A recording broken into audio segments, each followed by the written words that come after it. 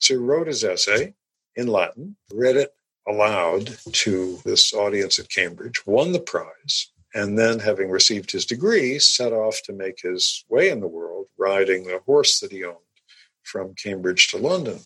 Halfway there, as he was about to cross the River Lee, he said the thought came to him that if the things he'd written in his essay were true, and he knew they were true, somebody should do something about it.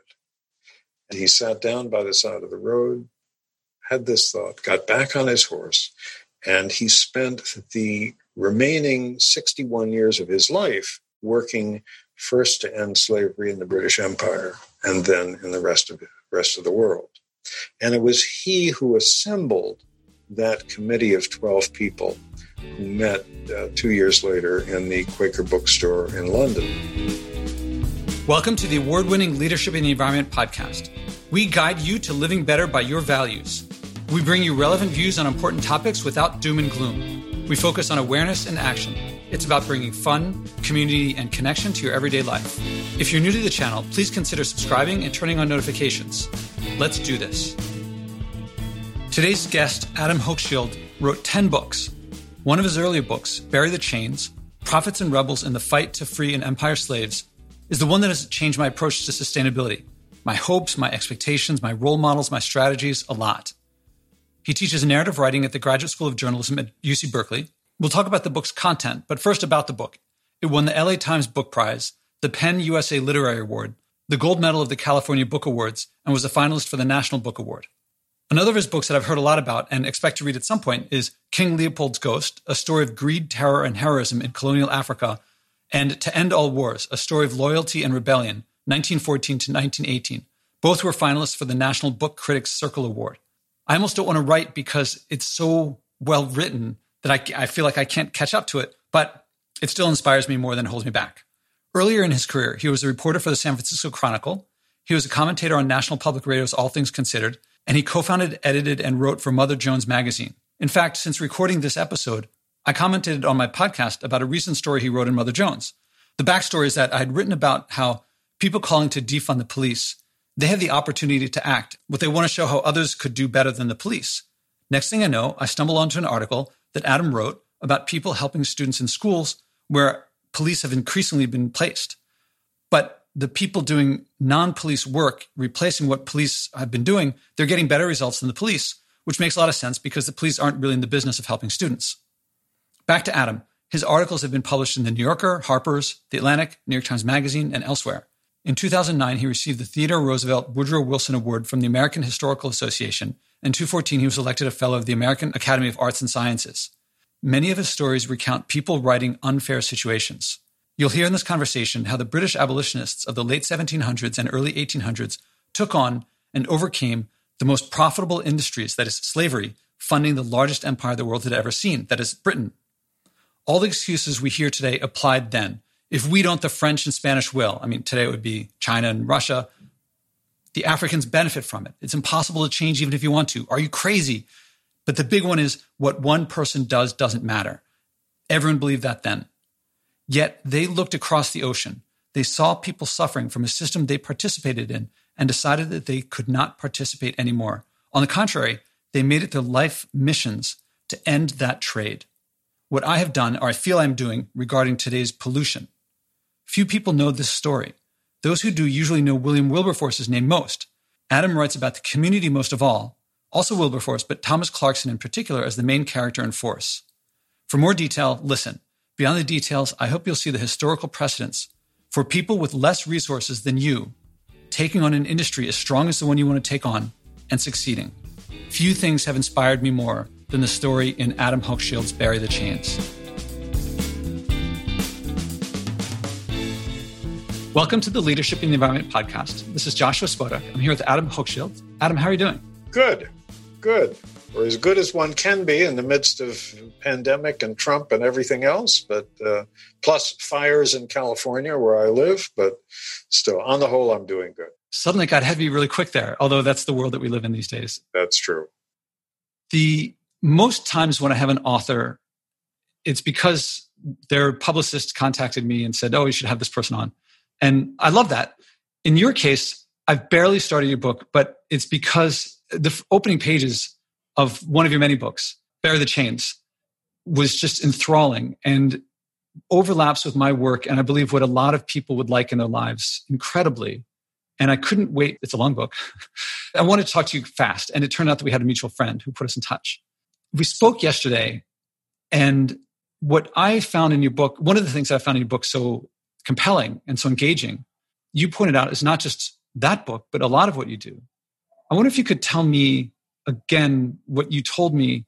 I mean, what I loved was I'm reading about the British slave trade and the British abolition movement, I should say, and people who could have enjoyed the fruits of it and chose not to. And up until now, I generally think of acting in stewardship as something we're going to suffer. And if we don't act as the sufferers, we better help ourselves. And it didn't occur to me that there are people in history who have been, I think where most Americans are with regard to environmental behavior, we're much more polluting than we are feeling the effects of the pollution. Mm-hmm. The rest of the world, on the other hand, is feeling the effects a lot more. Right. And they aren't nearly polluting as much. Right. And so as much as I've had Mandela and Gandhi and King as role models, suddenly Thomas Clarkson, William Wilberforce, John Newton make a lot more sense as role models, as people who could have continued living as everyone around them did. Why not? And there's all sorts of arguments of the economy and tradition and the law, and it's easier to just keep doing what you're doing. And they didn't. And that's what I found. Oh my God, these are the role models I've been looking for. And then you say, it's not just them. All right, I've been talking too much. Can you tell me what you said yesterday when I told you that? And you told me it's not just those books, the characters in that book. Well, I think what attracts me as a writer are times and places in history where I see people fighting for justice, fighting to make a better world in one way or another. And I think that in my case very much has to do with my having been a child of the 1960s. That was the decade in which I came of age. And because of various experiences I had, became very aware of the injustices in the world around me. I spent a summer when I was in college working on an anti-apartheid newspaper in South Africa, got to know people who had been in prison for their beliefs and subsequently went to prison. One of them was later hanged, then came back to the United States, and my then girlfriend, now wife, and I were civil rights workers in Mississippi in the summer of 1964. That was a time when 1,000 volunteers from elsewhere in the country went to Mississippi to try to register voters and help in other ways. So something about that decade, which also involved the Vietnam War, I was deeply involved in the movement against the war, made me interested in times and places when I started writing history when people were involved in similar struggles. And, we started off talking about the British anti-slavery movement. What fascinates me about that movement, which is much too little known about in this country because it really preceded the large abolition movement in the United States, was that this was the first moment in history, at least the first that I know of, where a large number of people in one country became deeply outraged and remained outraged for decades about the plight of other people of another color in another part of the world. We don't see that very often. And so I thought there was an interesting story to be told by looking at the first time that happened on a large scale. And that's the British abolition movement, which began and caught on like fire starting in the late 1780s in London. And we can sort of talk about that process if you want to. Yeah, when you say caught on like wildfire, it wasn't until 1807 that the trade was illegalized or made illegal. And it wasn't until the 1830s when slavery in the British Empire came to an end. That's true. I think systems like slavery, discrimination, Jim Crow, all kinds of other things, they don't get uprooted easily. But slavery in the British Empire did come to an end a full quarter century before it did in the United States. And it wouldn't have happened without this extraordinary movement in England itself, and without large-scale slave revolts in the Caribbean, where Britain's slave colonies were, which is something we didn't have on that kind of scale in the American South. Yeah, I think of William Wilberforce was in the House of Commons, and he proposed year after year after year after year proposals to stop the slave trade as a precursor to stopping slavery. And he got laughed at. He got all the excuses, all the reasons to sustain the slave trade sound a lot like the reasons to sustain fossil fuels and actually on an individual level, not just why to sustain industries, but also why people say that's why I want to keep flying or that's why I want to keep doing what I do. And I think of what hit me, what made it finally actually get through in 1807. You're going to know the details better than I do. It was when popular opinion, but also popular behavior changed. That just trying to pass the laws, especially when there's huge resources trying to keep things the way they are. Because I think a lot of people say, well, there should be a law. We should, tax this and we should make that illegal and we should ban that. Yeah. And trying to get a law passed without popular support, I think is pretty tough, especially when there's a lot of money to be made not doing that. Absolutely. I mean, this was the real power of this movement, that it put pressure on the government. But let's go back and talk about how it started, because the fascinating thing for me about this movement was that it caught fire in a country where almost everybody took slavery for granted. If you'd stood up on a street corner in London in 1785 and said there's something immoral about slavery and it should be outlawed, 9 out of 10 people would have laughed at you, and the 10th might have said, well, you may have something there, but where would we get the sugar for our tea? And you'll never get rid of slavery. The Romans had slavery. The Greeks have slavery. Look at all the other countries in Europe. They've got slave colonies in the Caribbean and elsewhere as well. 2 years later, this remarkable movement took birth. And it was born in a way that I think has a lesson for us today, because it was a coalition. It was a coalition of, now this sounds extremely insignificant today, but at that time, it was terribly important. It was a coalition from people of different religious sects working together for a secular end. I mean, roll the clock back and look at England in the 18th century. You had to be an Anglican in order to serve in the army, get elected to parliament, have any kind of post in the civil service, and so forth. People of other religious denominations couldn't do this. Only the Anglicans counted in political life, so to speak. But the one religious sect in Britain that had taken a firm stand against slavery for several decades was the Quakers. However, there were only 20,000 of them, and people wrote them off as a fringe group because they wore those funny big black hats. They said thee and thou. They wouldn't use the names of the days of the week, because these derived from Roman and pagan gods rather than from the Bible. If they were addressing a peer, they wouldn't say my Lord because there's only one Lord, and so forth. So the Quakers were thought of as extremely marginal. But they were the only sect that had a principled, strong stand against slavery and had for decades. So the genius of this organization, I think, and this was a little committee, started off with 12 people who met in a Quaker bookstore and printing shop in London, May 22nd, 1787, same time that the Constitutional Convention was going on here in Philadelphia. And it was a group that consisted of both Anglicans and Quakers. The Anglicans knew the Quakers are the people who've got the troops. They've got this network of 20,000 people around the country who are committed to this issue. The Quakers knew the Anglicans had connections in Parliament, and because the Quakers didn't want to abandon these principles of their religion about what you said and how you spoke of the days of the week and how you addressed a peer, they had an Anglican member of the group who signed all the letters. So this coalition was tremendously important. And the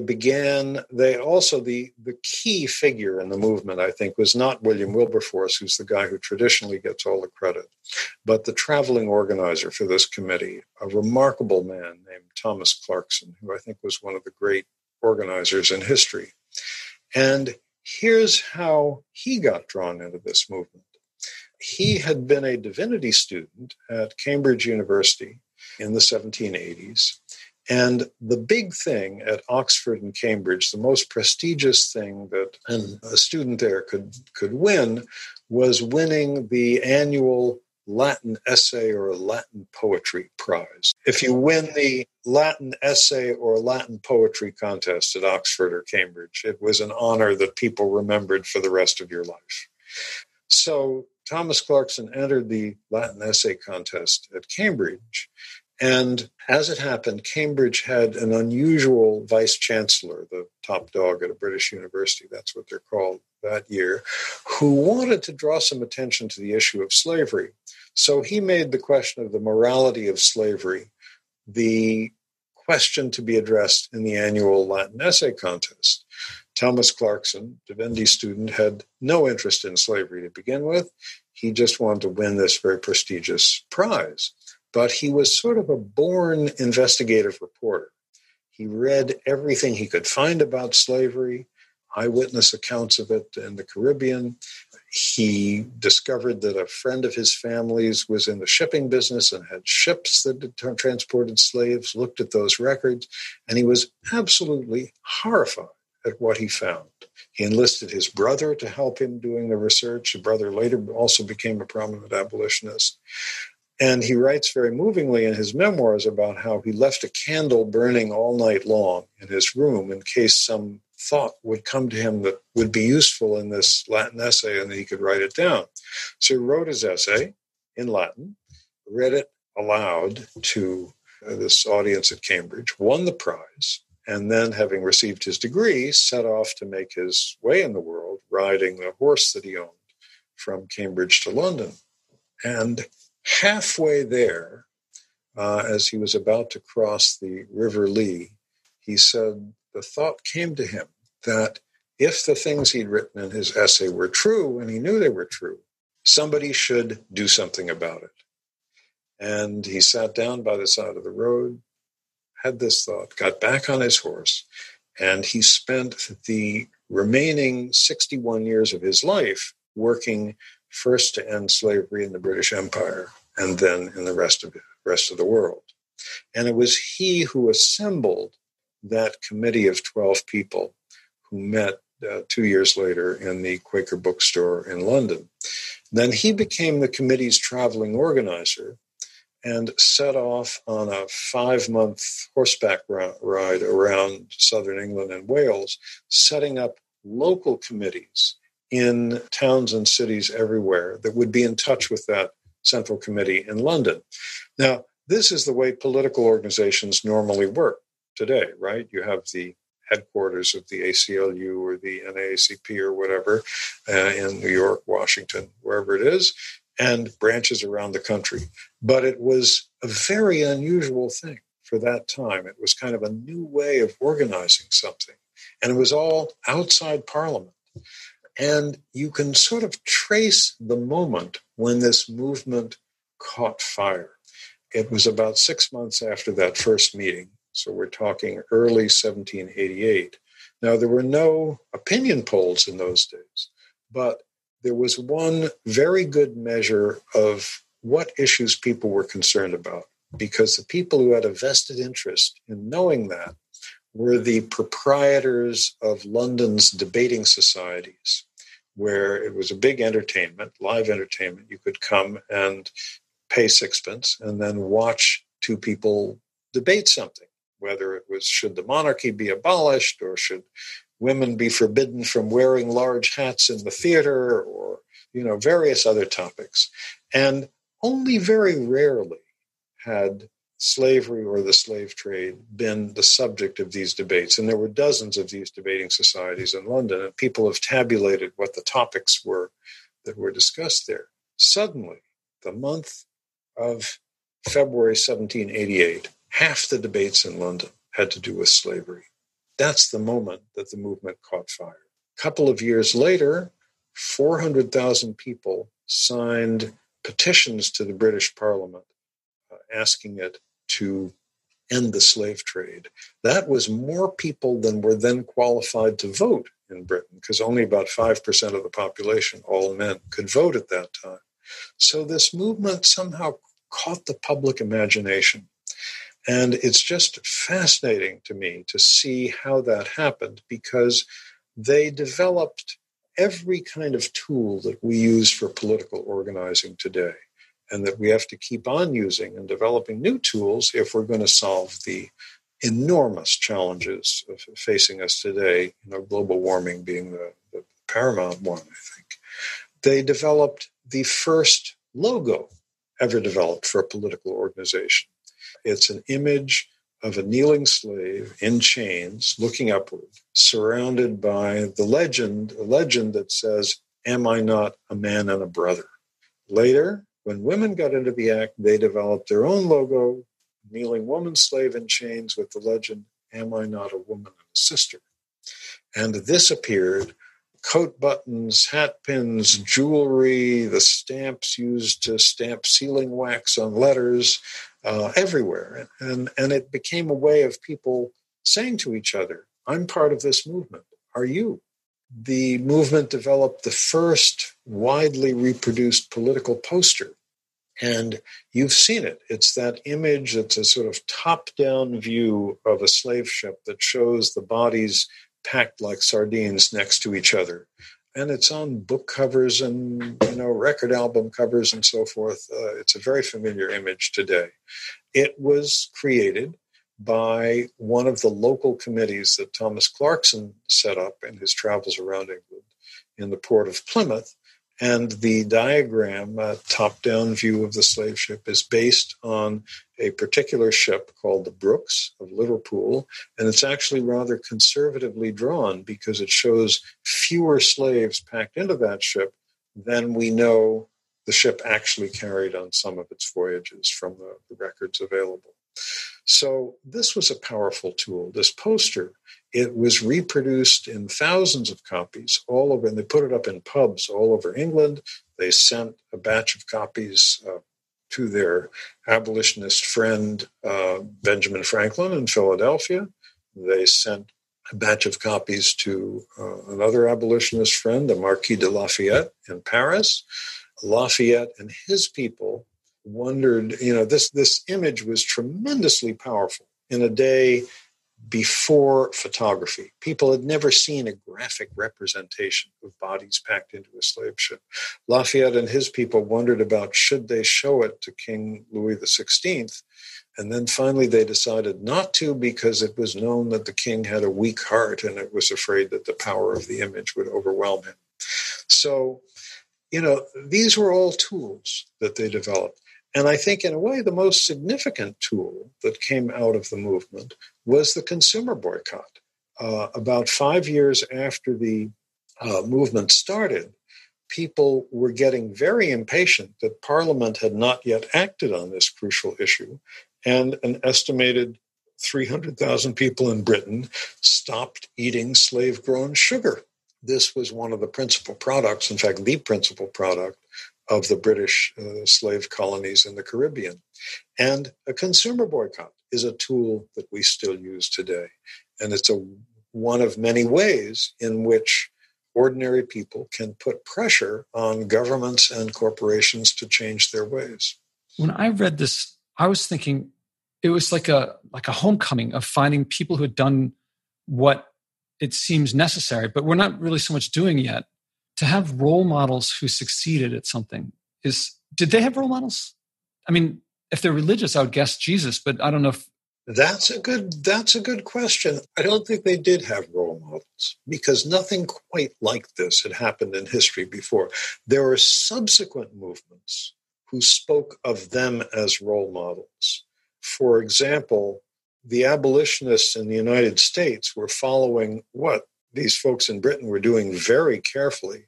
And when the crucial vote came before the British Parliament this was abolishing not just the slave trade, but slavery itself in the British Empire. And they argued over it for months in the summer of 1833.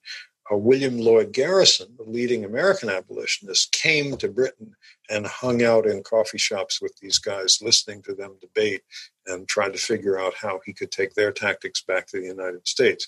And then later on in the 19th century and early 20th, when the movement to expose some of the atrocities of colonialism in Africa was strong in Britain, they often spoke about the abolitionists as their role model.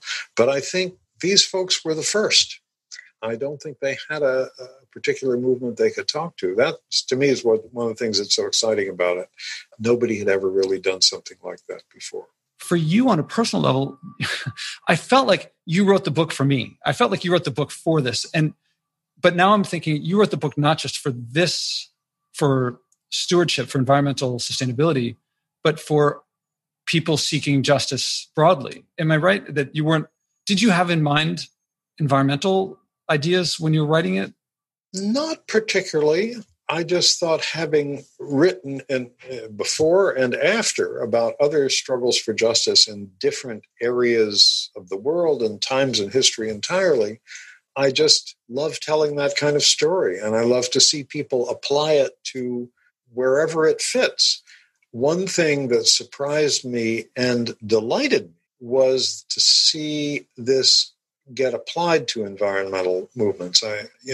You learn who's reading a book by who invites you to come and speak about it. And this book was published about 15 years ago. And the first 5 or 6 years after it appeared, the places that would ask me to come and talk about it, and I have a slideshow of images from the time and so forth that I give, they were African history classes, Black studies classes, groups concerned with African American or African history or history of slavery or whatever. The last half dozen times I've been asked to speak about it, it's been, with only one exception, groups working on global warming. Sierra Club, 350.org, and so forth. And I love that they see, here's a bunch of people more than 200 years ago who changed how the world thought about something basic. And that's what we need to do, and we have very little time to do it in today, about the problem of global warming. The book was even reviewed in an academic journal for climate scientists. And the guy wrote in the review, said, you may wonder why I'm reviewing in our journal a book about the 18th century British anti-slavery movement. But here's why. We have to learn from what these people did. So I'm delighted to see it applied that way, because I do think the problem of climate change, it is the big thing facing us today. When you first started talking about the group meeting, I felt there was a tone of you saying, here's what you have to do. Make sure you have a diversity of inputs. I mean, because we don't have just one church we have to follow now, but you have to bring in different people with different views and get them together. And I've only started your book, but I have a feeling it's going to read almost like not an instruction book, but like a case study that's worth following. Although I just can't get past how much it's changed. You pointed this out in the first couple of pages of the book, and I have to say, I speak about the environment, not just climate change, because I think of plastic and mercury and deforestation, extinctions. Yes. Oh, absolutely. What we're doing to the oceans. Yeah. Oh, and yeah. It's generally presented, if you don't act, you're going to suffer. That we are on the receiving end of the brutality of climate change and all these things. That we're going to get I don't want to talk about the atrocities, but we're going to suffer. And that implies there have been many movements where the people who are the ones who are suffering were the ones who figured out a way in nonviolent civil disobedience. They'll say, yes, arrest me and look at how you feel when you do this law. Even you don't like this happening, but that's the law you created. But we as Americans, as Westerners, I mean, Europeans, probably a lot of China, a lot of us, those of us who are making the most effect, who are polluting the most, are feeling it the least.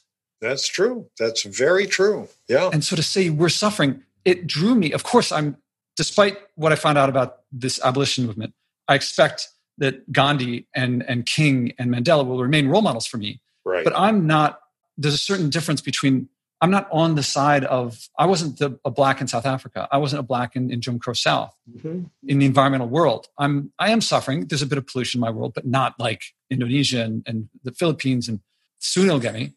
And so to have a role model, someone, when I see so I've gone online and looked up a whole bunch of stuff online, and I see the images of Liverpool and Bristol in the late 18th century, in the late 1700s, in the early 1800s. And boy, did they look pretty comfortable. And that's us. Yeah, that's right. That's right. You're absolutely right, Josh. Absolutely. And to have a role model who could have said, yep, let's go for it. Why not? Whatever's going on over there in Jamaica and Cuba and whatever.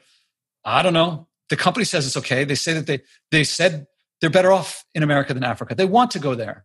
If we don't do it, the French will. So we might as well keep doing it. And they said, no, I'm not going to benefit from someone else suffering. And the boycott that you talked about, I presume actually, I don't know. I'll put that as a question. Did they themselves personally stop benefiting from slavery before they asked others to? Was that a necessary first step? It's a complicated question, the boycott, because there's not good data on it. That estimate of 300,000 people in Britain ceasing to eat sugar comes from one person. There weren't kind of sociological surveys about this kind of thing then. And there are pamphlets and so forth about the boycott.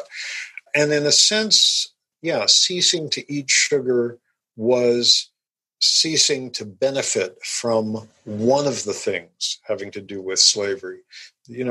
Slaves in the British West Indies produced other crops as well.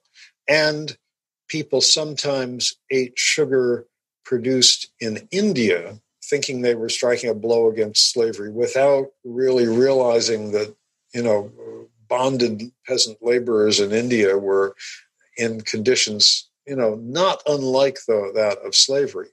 But nonetheless, it was a matter of people saying, I'm willing to sacrifice something in order to create some pressure on my government. The boycott ultimately failed because just a year after it began, Britain and France went to war, one of these endless, repeated wars between the two countries that happened, throughout the 18th centuries. And this was the very long war that really only ended at the Battle of Waterloo many years later. And of course, wartime is seldom good for progressive movements of any kind. So the boycott sort of got swallowed up by that. But nonetheless, it put a technique on the table which other people in other times have been able to use successfully. And I think there are times when strategically we've got to use it today. People, for instance, right now, they're at a number of different colleges and universities. They're alumni saying, I'm not going to give to dear old state or whatever the college was until they agree to divest their endowment from everything to do with fossil fuels. Similar boycotts and so on, I think, had a great deal to do with creating the pressure on South Africa to abandon apartheid. Actually, I spent quite a bit of time in South Africa during the apartheid years and wrote a book on the country. And I can really testify that the boycotts had an effect there. So it remains a powerful tool today. I'm curious about the individual behavior of those 12 and those who followed. I think it would be really difficult if I guess in Britain there weren't a whole lot of slaves. It seemed like they were treated more like pets. The British would treat Africans more like kind of pets or showing off their wealth because the slavery wasn't really there. They didn't have the slave plantations there. Right. There was no slavery in Britain itself, and that had been decided by court decision some years before all this happened. But there were only a tiny number of people of African descent in Britain, maybe no more than 5,000 or 6,000, who often were slaves who had been brought back to Britain by people who'd owned West Indian plantations or something, and then set free once they got back there or were freed by this court decision. So, most people in England had probably never even seen a black person. But your question about the boycott and the relationship of the 12 people in the committee to the boycott, actually the boycott was not officially endorsed by the committee. One of the things about this committee was that it spanned quite a spectrum of politics. And William Wilberforce, who was the then young member of Parliament who led the anti-slavery forces in the House of Commons, was a very conservative guy who, although he took a strong moral stance against slavery, was an extreme right-winger on every conceivable other issue. The position of women, labor unions, which he thought were the greatest threat there was to Britain, everything else imaginable. And he was completely opposed to the idea of a boycott. So the committee never endorsed the boycott. It was something that kind of erupted spontaneously outside the committee. And one of the significant things about the boycott was, who was it who made the decision what food to buy for each household? It was the women. And I think it's no accident that the year after the sugar boycott began was the publication of Mary Wollstonecraft's book, A Vindication of the Rights of Women. And, some years after that, there began to be women's anti-slavery societies in Britain. It was inconceivable that men and women could be together in the same organization. Women's anti-slavery societies, which almost always were more radical than those of the men. They pushed for an immediate end to slavery rather than doing it in stages, which the male anti-slavery societies tended to back. So the boycott was actually not started by the committee, although the more radical members of the committee, like Thomas Clarkson and like most of the Quakers, thoroughly endorsed it. And Clarkson had a friend named Thomas Allen who stopped eating sugar at this point when the boycott began, the early 1790s, and had his first spoonful of sugar again only about 40 years later when British slavery finally came to an end. If you like the show, I recommend acting, as my guests do. It works best with someone supportive, your spouse, parents, kids, neighbors, or friends. Learn the 4-step process I do with my guests and describe it in my TEDx talks and do it together. You'll find yourself acting on something you care about, something meaningful. Whether you start big or small doesn't matter. If you care, if it's meaningful, you'll keep doing it. You'll reach big. Eventually, stewardship will feel normal. You'll wish you had started earlier. Second, I recommend donating to help this podcast at joshuaspodek.com/donate. I promote degrowth and stewardship, which no advertiser will touch, but brings joy, community, connection, and abundance to you when you act, and global change in the long run. Help us keep going. That's joshuaspodek.com/donate. And I have to share a personal thing that when I was in college, I stopped drinking. I don't remember if it was Coca-Cola or Pepsi, but I stopped drinking one of them because they were doing business with South Africa. And we were boycotting these places. And years later, no one ever said, all right, you can start drinking it again. And at some point, I remember seeing Mandela being president and thinking, I guess the boycott is over. And when you said had the first taste of sugar, I thought to myself, I remember why I stopped drinking it, but I don't remember why I started before. And I actually haven't had it any since. Well, you're probably better off, and your teeth are better off for not drinking Coca-Cola ever since. And it's funny. It's the parallels. I mean, with sugar being such a main ingredient. There's another angle that I think is the resistance that they faced. It seemed slavery had been around for thousands of years in all these different cultures, and there was so much economic benefit. There would probably be ruin, and if Britain didn't do it, France would. And this all sounds exactly like what I hear today. Yeah, it's very similar. There's something that I feel like the corporation. Today we talk about how the corporation, if it's like a legal person, and if we analyze that person, it would be a psychopath. And what I think is the case, I'm not sure if you know this, especially, I don't know if you've read Industrial Strength Denial or what's the other big one?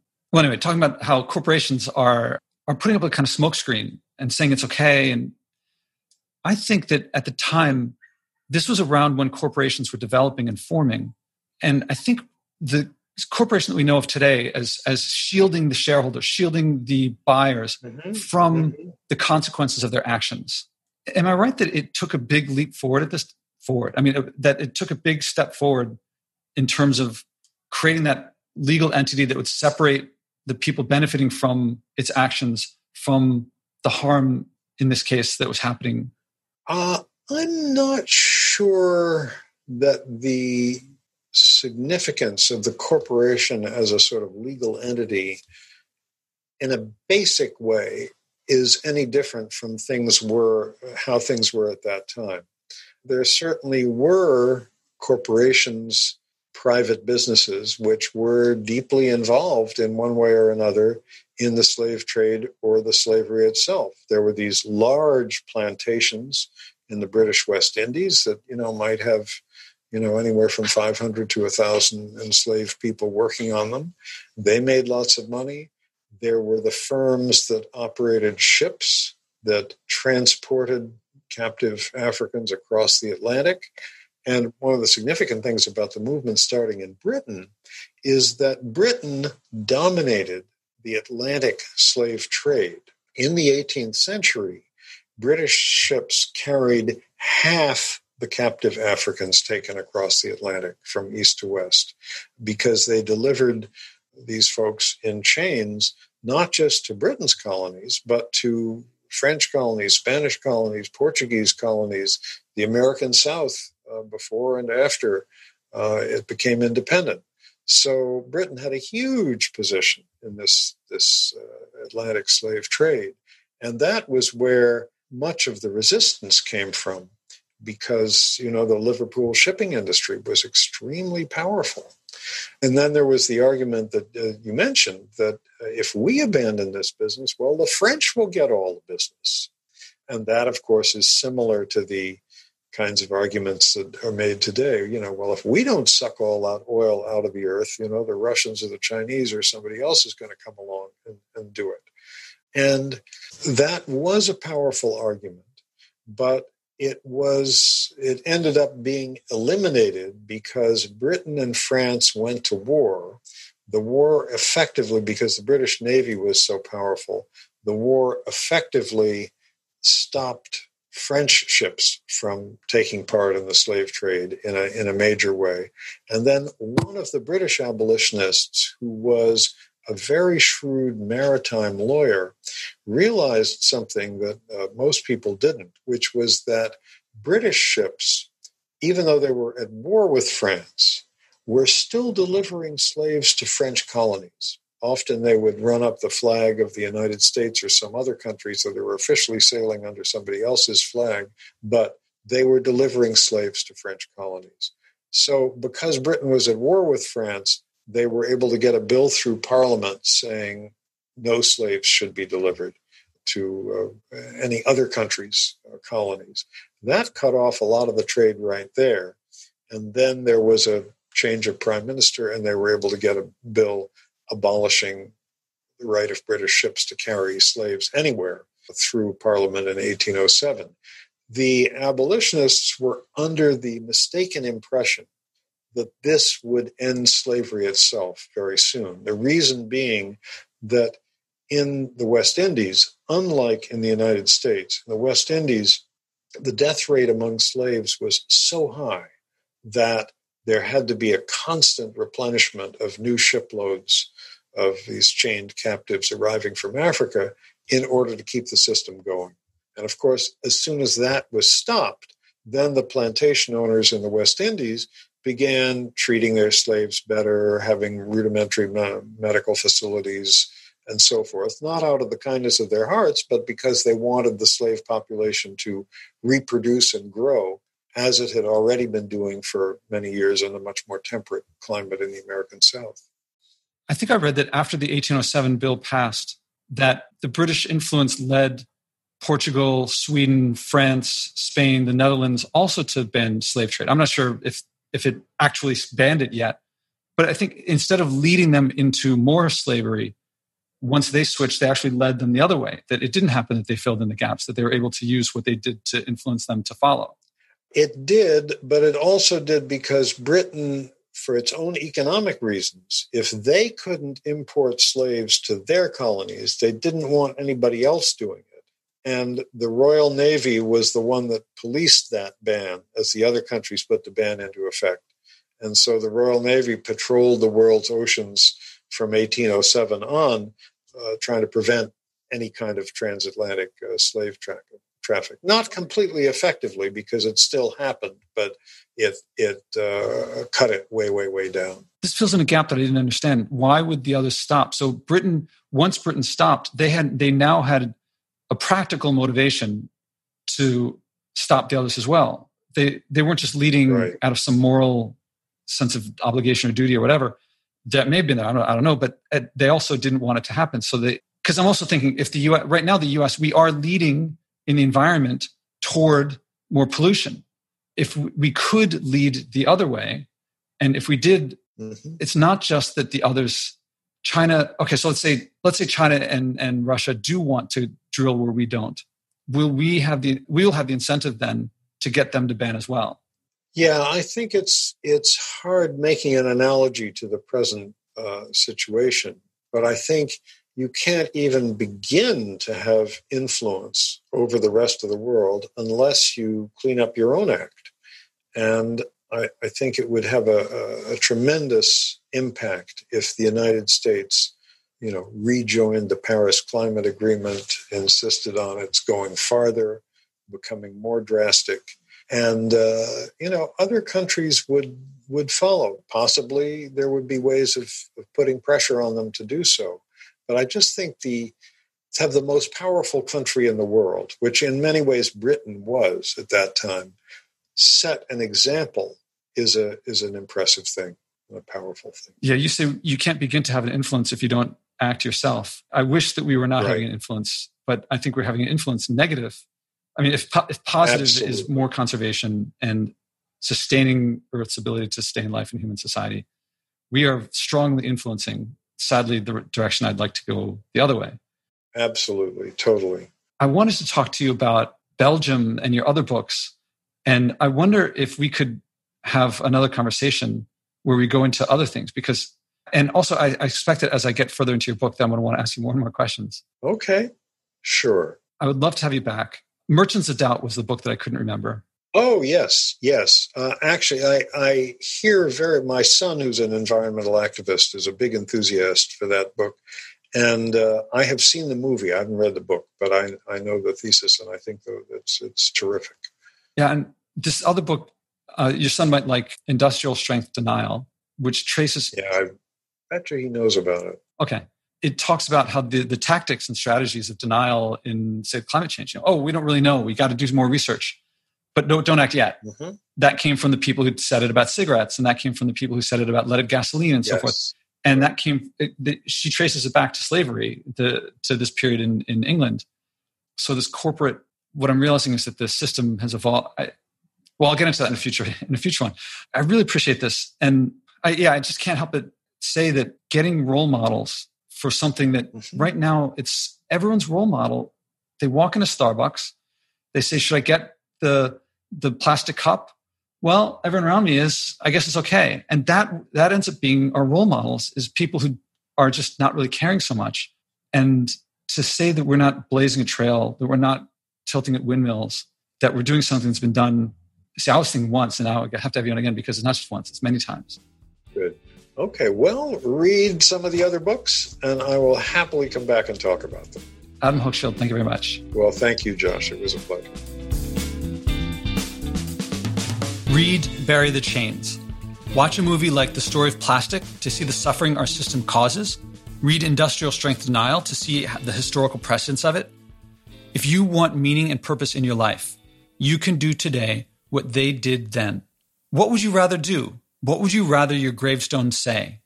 Whatever holds you back applied to them more, yet they did it. We can too. If you're not sure specifically what to do, contact me. There's plenty to do. There is a legacy to be had. Service to others, rewards like nothing.